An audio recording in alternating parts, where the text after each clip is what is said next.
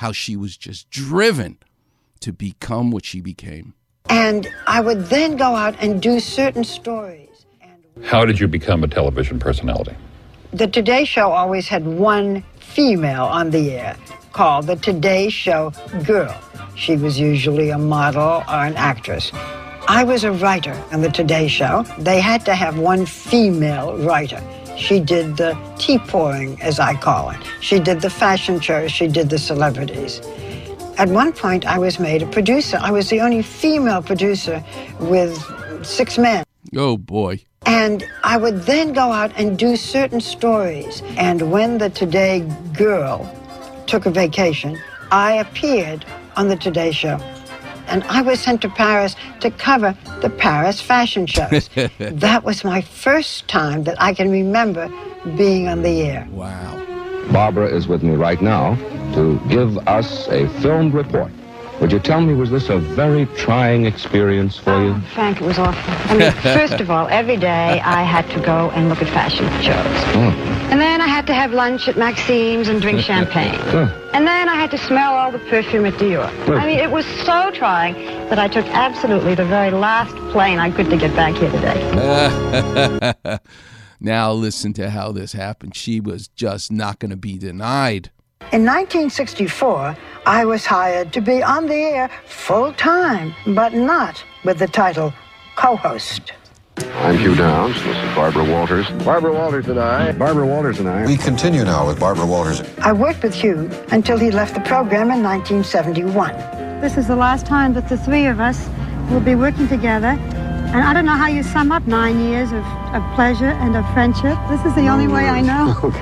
After Hugh Downs left the show, Frank McGee became the anchor, and that changed everything. Good morning. I'm Frank McGee, and Barbara Walters is here. Barbara Walters, they don't say co-host. How outrageous is that? And this Frank McGee, listen to what he did.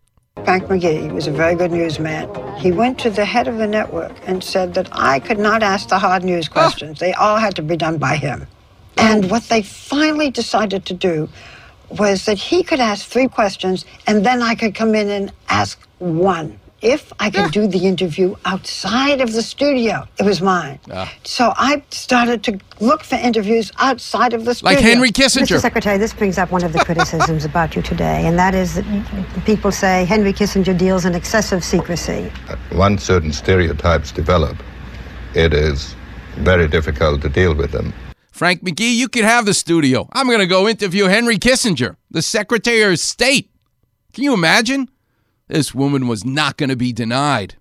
This morning, we mourn the death of our dear friend and our most respected colleague, Frank McGee. He died yesterday in a New York hospital after a 4-year battle with bone cancer.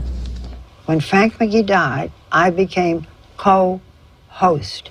From then on, I think up to today, the women on the morning shows are co-hosts. That's a nice legacy to have. That's right, Barbara. You go, girl, as they say. You did it. You did it. Who did you inspire? Like everybody, including Dr. Clapper. How about Oprah Winfrey? Listen to Oprah Winfrey giving the credit to Barbara Walters. When I first started in television and I got my first audition, I had you in my head. When we sat down together for my first Barbara Walters interview, that was back in 1988, I was so nervous because Barbara Walters is coming to my house. I remember seeing you on the Today Show, and you always had your legs crossed so that this leg would be placed on this leg. And you always used to do this. The press has just been... And I remember you looking up and looking down. Now, at the time I auditioned, I had no idea. I was looking at questions. And so what I did was I'd look down, and then I'd look up, and I'd talk, and then I'd look down. And there was nothing down there. And I was hired. Barbara Walters inspired all of us because she could ask the tough questions. Longevity, accuracy, integrity. That's what she taught me. And that's what I do without having a lesson. Where in the world of sports do we see longevity, integrity, accuracy, the best to ever do it? Well, it's Vince Scully. Vince Scully, Sandy Koufax. What a treat it's going to be for you to hear. We're going to go back to 1965. But I want to leave you with this to think about before we come back from commercial. Who was Vince Scully's mentor? His name was Red Barber, and he told Vince Scully 3 things to be the best that you can be. 1, never be a homer. 2, never listen to other announcers. Be yourself. Be uniquely you. Tell your stories, Vince Scully, as you see it. And number 3, keep your opinions to yourself. Damn right. And that is the lesson for all of us whenever we speak to someone. Because technically, we all have to interview somebody in our lives. Wait till you hear the great Vince Scully. I can't wait to share it with you. Coming up next on the Weekend Warriors Show here on 710 ESPN.